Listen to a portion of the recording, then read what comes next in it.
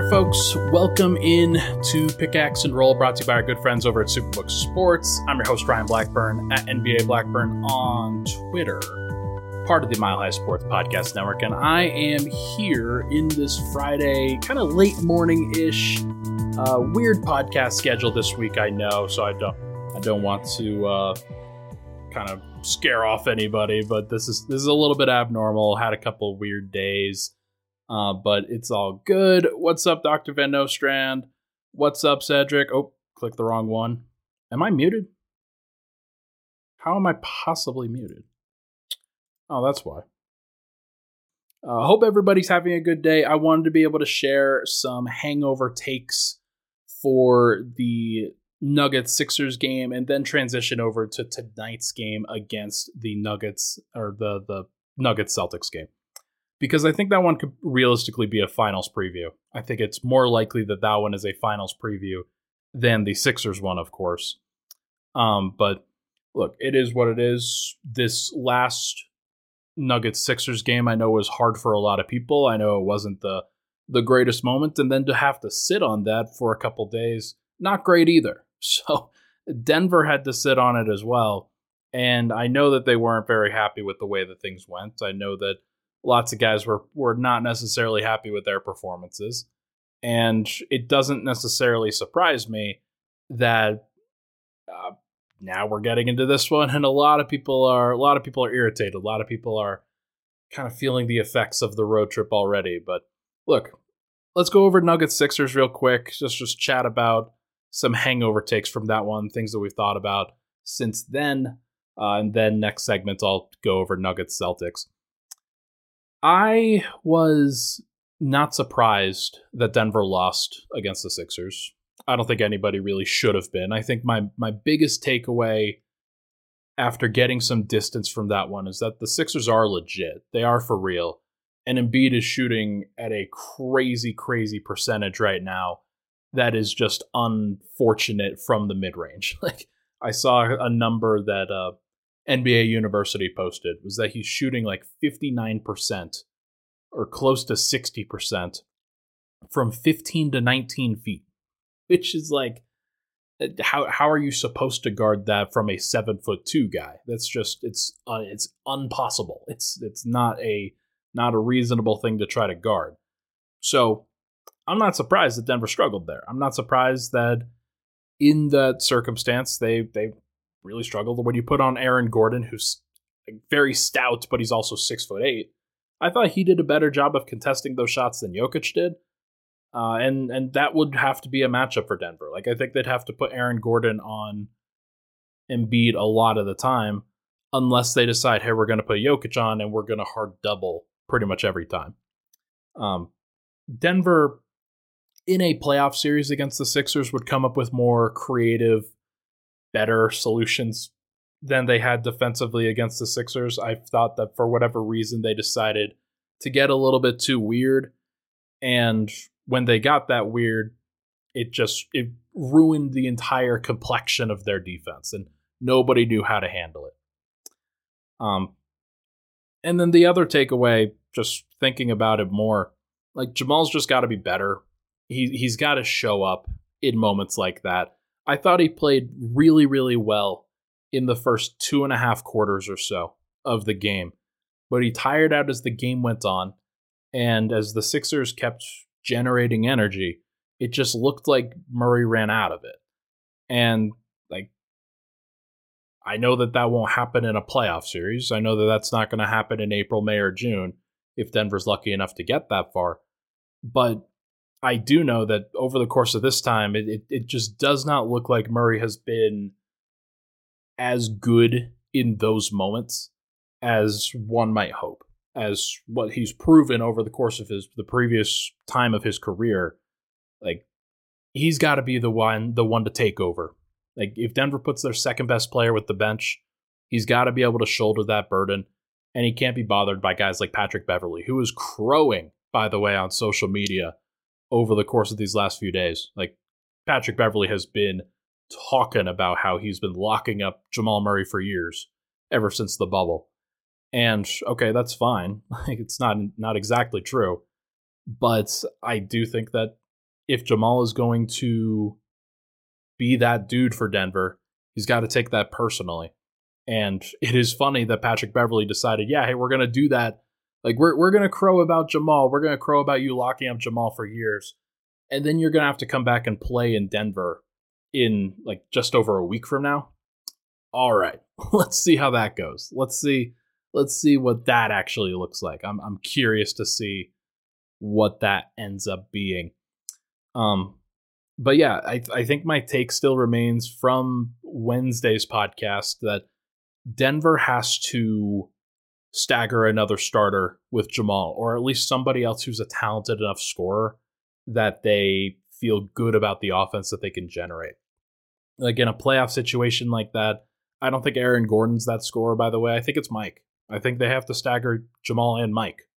And had Denver done that, let's say they take out Reggie, or let's say they take out Reggie. Let's say they put back in Michael Porter. They would basically, like, Denver would have Mike guarding Tobias Harris in that situation.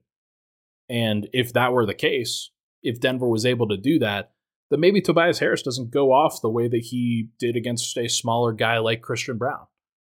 You've got Peyton Watson guarding Tyrese Maxey, Michael Porter guarding Tobias Harris. I think that actually helps. So, look, I think Denver learned some things in this game. I think they learned some things in this matchup. And I'm looking forward to Philly coming back to Denver.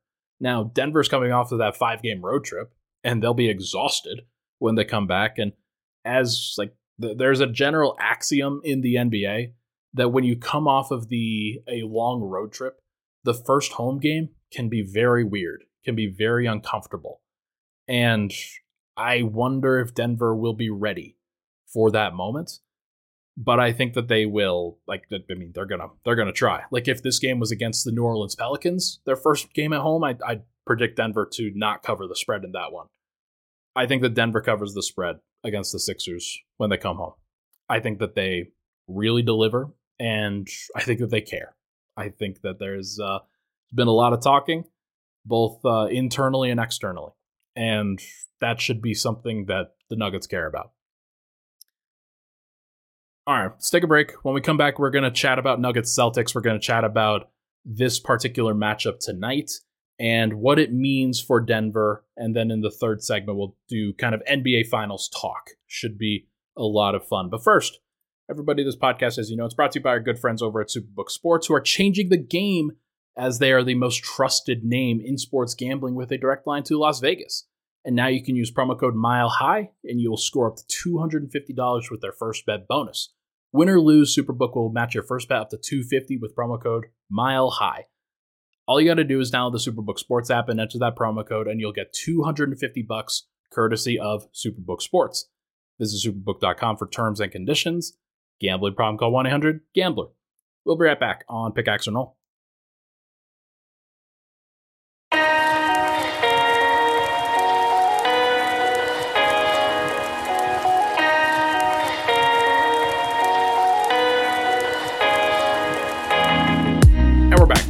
Pickaxe and Roll, Ryan Blackburn here. Thank you so much, everybody, for tuning into the show. Let's get into Nuggets Celtics. Let's get into this matchup, I think, between the two best teams in the league.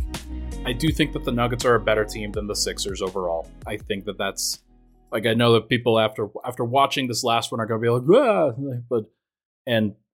I think they're evenly matched. I think Denver just played at home, or they played on the road, and then Denver's just not as good on the road. And that's going to bear out against the Celtics too. It's just going to be a problem. And Denver, they're going to have to generate some energy. They're going to have to generate some of their own motivation and consistency that they generally struggle with. And that's going to be pretty difficult for them, especially against a team that is, I am not kidding, 20-0 at home. The Celtics are really good. The Celtics are a really, really good basketball team. And it is going to be very difficult to face them in their own building. Now, the Celtics are 12-9 on the road, so they're not infallible. They just happen to have won every single game at home so far. And look, they might continue to do that, and Denver may not be the team that actually takes them down. But I would absolutely be concerned if I were Denver about approaching this game and the balancing of the rotations and what it's going to look like when the Celtics provide their best punch in a quarter, whether it's the third quarter or fourth quarter, and Denver doesn't have their best personnel on the floor. That's where I'm looking at all of this, and I think that there's going to be some curious matchups given that the Celtics are fully healthy. The Celtics are basically, like, their top six is unbelievable. You go Drew Holiday, Derek White, Jaylen Brown, Jason Tatum, Kristaps Porzingis, and Al Horford on their bench. And both of those guys in the backcourt, Holiday and White, are incredible defenders, as you know.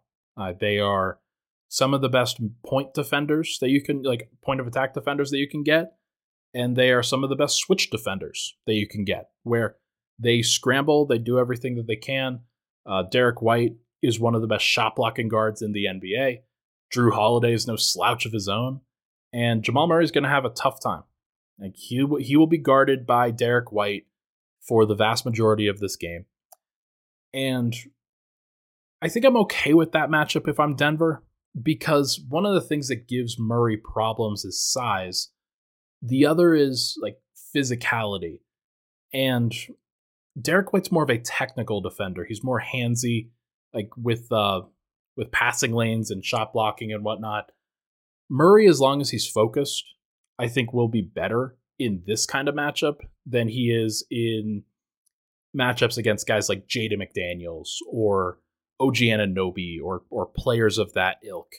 That's me anecdotally saying that. I'm not sure if that's actually true, but just from my perspective here. Cedric asks, why won't they have Holiday on Murray? Because Derek White is a better defender. I'm not kidding. Like, Derek White is so good. There are reasons why he is currently, like, getting all-star consideration. He's not actually going to be an all-star, but Derek White has been, I think statistically, Derek White has been their second best player behind Jason Tatum. Kristaps Porzingis, you have an argument there. Jaylen Brown, you have an argument there. Drew Holiday's probably been their fifth best player, which is why the Celtics are so dangerous, because you know what Drew Holiday can do. You know what he's capable of.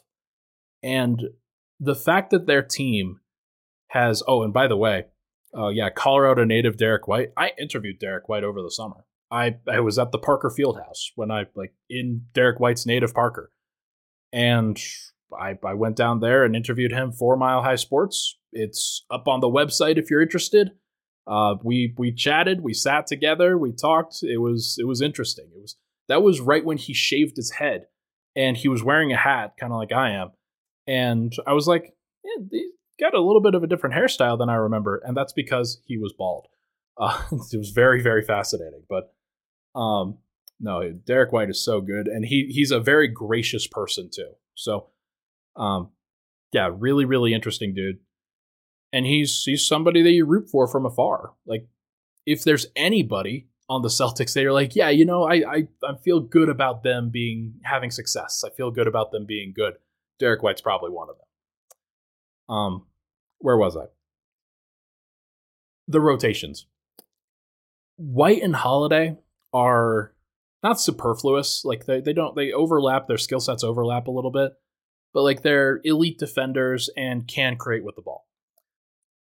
Jaylen Brown, Jason Tatum, elite scorers, can create with the ball. I think Brown's got some weaknesses. Tatum's got some weaknesses that are different. So they can come up with some different things. Kristaps Porzingis has had a great season. Like, he is so good and so valuable for what they do in Boston. And he is somebody that if I'm Denver, I'm a little bit worried about that matchup. And what's funny is Porzingis is only shooting 32.7% from three. Like, it is not a high percentage. But he's shooting 66% from two. And he has a career high EFG percentage and probably a career high true shooting if I scroll down here. Yeah, 65.3% true shooting is crazy. And he's blocking shots. He's grabbing some rebounds. He fits into what they're doing really, really well. And they're going to jack up threes. Casey Mack says they shoot way too many threes still, and if those threes do not fall, it shoots them out of the game. That's fair. But the fact is that they also, because they shoot so many threes, they have the flexibility to be a little bit worse on the percentage, and they're still going to be okay. Right now, they shoot 38% from three on the season, and they take the most threes per game, and that really helps their offense. It also helps open up their two-point percentage. Like, the two-pointers that they do take, which is admittedly the fewest in the NBA, but they have a 56.4% two-point percentage, which is fourth. And because of that, like, they're making all the shots all over the floor, and they're just simply taking them in the most valuable places that they possibly can. They're a Moneyball team. They're one of those teams that is like, that would make Daryl Morey proud. He'd be like, yeah, this is exactly what I created this for. This is exactly why I designed this for. It's interesting. I think that Denver is going to approach this one very seriously. I think that Jokic will approach this one very seriously. Denver hasn't won in Boston, though, and it wouldn't surprise me if they lose again. Like, here's the thing, because the Celtics are 20-0. I'm not going into this game expecting them to win. I think the Nuggets will go into it trying to get a W, but they may find out that it's not their night really quickly, and they may decide, you know what, screw it, we're just going to save it up for the rest of the road trip. And besides, if Denver wins their next 3 games on the road trip, they'll still be 3-2. Doesn't really matter which one. I am curious as to how they handle it. Dr. Van Nostrand says that AG is a game-time decision. I saw that he was probable. I did not know that he was a game-time decision. Is that something that's been downgraded of late? Did I miss that come across the timeline while potting? Either way, it's going to be fascinating to see how Denver approaches this. Porzingis will start. He will guard Jokic. Tatum will guard... Oh, it's on their Twitter. Okay. Yeah, AG, game time decision. We'll see what happens. As I said, Derek White will guard Murray. How Denver guards Boston will be interesting because they are going to jack up a lot of threes. It's probably okay to have Jokic on Porzingis initially and just dare him to make some threes. But if he doesn't make them, or if he does make them, then Denver's probably cooked. Like, the way that the Celtics open up the rest of the floor, like, Jaylen Brown will score over KCP. Aaron Gordon, if he plays, Jason Tatum is going to, like, at home, he's going to create some crazy shots. He's going to hit some crazy shots. And that's going to be really tough for Denver to deal with. So Denver's got to turn them over. The Celtics, I believe this year, have done a pretty good job of avoiding turnovers. Yes, they have. They are 7th in turnover rate on the offensive end, which means that they're not turning it over that much. And that was one of their concerns in previous seasons. So are they still kind of vulnerable to that? If Denver can turn them over, then maybe that changes the complexion of this game. Peyton Watson should be big in this one. He's going to have to be big in this one. Christian Brown, going to have to be big in this one. He's going to have to guard a guy like Jaylen Brown. Going to have to guard a guy like Drew Holiday, and Denver's going to have their hands full. That's for sure. Once you get past Boston's top 6, they can be a little bit less dangerous, obviously, and I wouldn't be as worried about the guys outside of their top 6, but because they have Horford and Porzingis, they can play both of those guys together. They can use Horford on Jokic and then have Porzingis as the roamer. That's a defense that Denver has struggled with before. And when you have the kind of perimeter defenders that Boston also has, there's a reason why the Celtics are 1st in offense and 4th in defense at home. Like, that is a pretty impressive tally for both of those. So I'd be worried if I'm Denver. Like, this is not one that I'm going into expecting the Nuggets to win. Like, the Celtics are undefeated at home for a reason. And while you never want to approach it that way, I'm trying to set the stage that if Denver does end up winning, it's going to be that much more impressive. Taking down an undefeated team, taking down a matchup that should be really, really tough, especially in a regular season context. And like Denver's going to have to shoot really well. They're going to have to play really well. They're going to have to create some turnovers. They're going to have to do some things that they did not do against the Sixers. And it means guys like Murray are going to have to step up. Guys like Porter are going to have to step up. Murray and Porter specifically have not played well in Boston that often, if at all. Porter specifically has been really bad in Boston before. And it would be nice for him to get a big game here where he shoots and makes 4 or 5 threes. He defends, whether it's Tatum or Brown or whoever he's matched up with. He defends one of those guys really, really well. And if he can come up with some stops and then create some shots for himself and for others on the other end, that would be the best version of Michael Porter that you can get. I think Jokic will play great because he always does. Not sure about Murray. We'll see what he deals with, whether it's Drew Holiday or Derek White, whether he can get around those guys or not. And then we're just going to have to see whether Denver's bench shows up. This is probably a Zeke Naji game. If it's not a Zeke Naji game, then I'd be shocked. Like, DeAndre Jordan does not match up well against the Boston Celtics. Denver needs Zeke Naji's switchability, in my opinion. And if they don't play him, then to me, that is a pretty big signal that they're just punting on the bench minutes. They got to come up with something. Got to come up with, Zeke should be the matchup. And if he's not, then I'd be surprised. So we will see. We will see with Zeke Naji, of course. We'll see with the Nuggets, of course. But for now, let's take a break. When we come back, we are going to chat about the NBA Finals and some of these different matchups that are manifesting. But first, good morning, Broncos.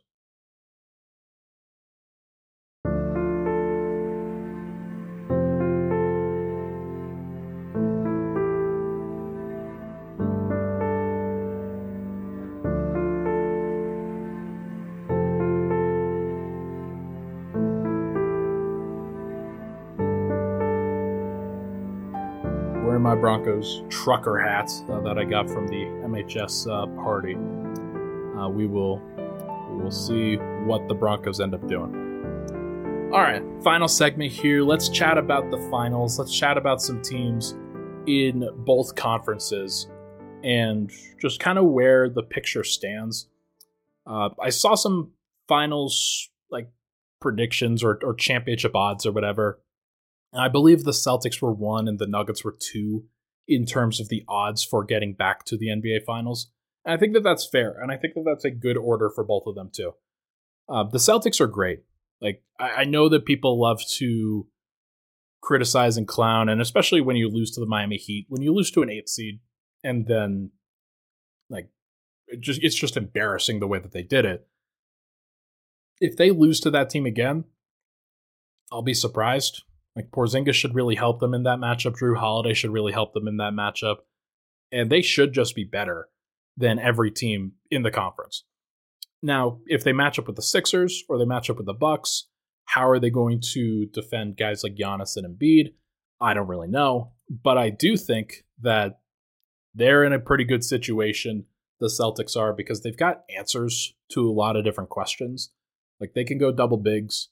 They can go pretty small. They can play 5 outs. They can play post-up offense. They can run pick and roll.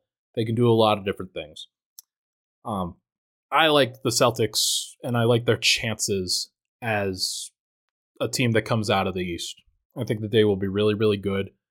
I think that they are a step above both the Sixers and the Bucks from both a talent and kind of a collaboration standpoint. Just feels like the Celtics have better chemistry this year, and that helps when you're winning.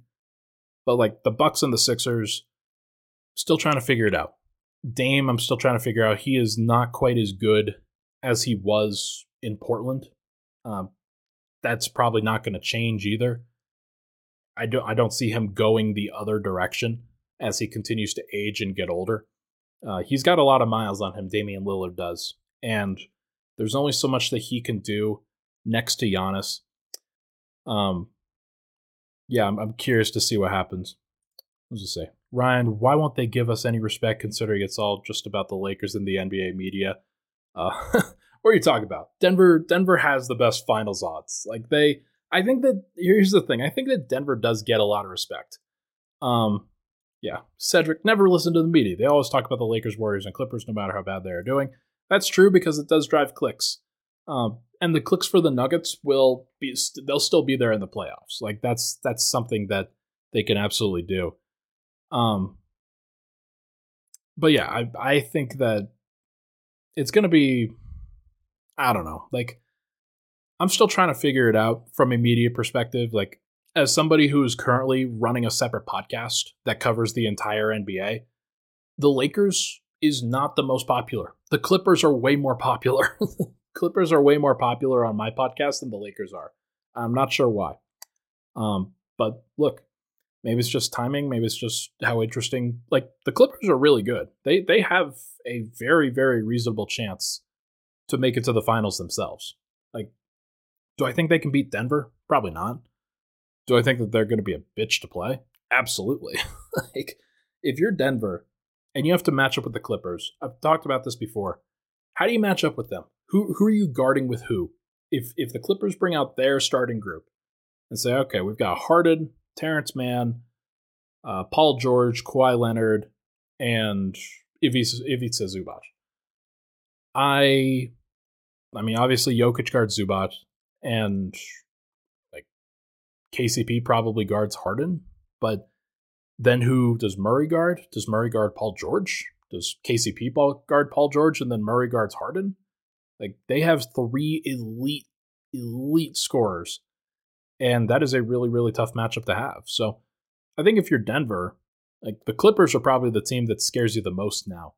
The Wolves, I shared some concerns about them early on and still have those concerns. Like, I think that Denver's going to have to navigate that.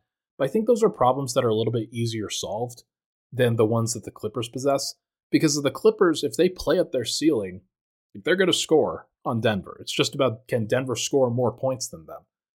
With Denver can solve any defense, including the best defense in the NBA with the T-Wolves. And the problem with the T-Wolves is that if Denver does solve that, then the T-Wolves just don't have the extra gear offensively that will really bother Denver. Now, Anthony Edwards is still dominant, and Karl Anthony Towns can score. Like, he can do a lot of different things. But I think the Clippers are a little bit more dangerous to a team like Denver. But then again, if Jokic just scores 35 a game, then that might solve everything anyway. So it's tough. Like, I think if you're the Nuggets, there are three teams in the West that you're really looking at. It's Minnesota, OKC, and the Clippers. OKC, we've already seen they can win. They can do everything that they want to pretty much against the Nuggets. Now, will Denver have better game plan discipline? Will they have better rest? Absolutely. Is Denver the more veteran team that knows how to handle these spots better than OKC? Absolutely. But OKC really reminds me of the Nuggets back in the day, where they're just way ahead of schedule and are talented enough to upset a team. So hypothetically, if the standings hold right now and Minnesota faces the Clippers in the second round and OKC faces Denver, could OKC take Denver to 7 games? Yeah. Yeah, they could. And especially because OKC has home court advantage, that is a stressor. That is a stressful one if you are the Nuggets. So I think that OKC probably needs another big in order to match up with Joker, but that is a pretty tough stretch for Denver. And I try to give respect to these teams and not just say, oh yeah, the Nuggets will take down whoever they face, because Denver might take them down. They might be just fine in a matchup like that. But I also can see you don't have Bruce Brown, you don't have Jeff Green. Things are a little bit different.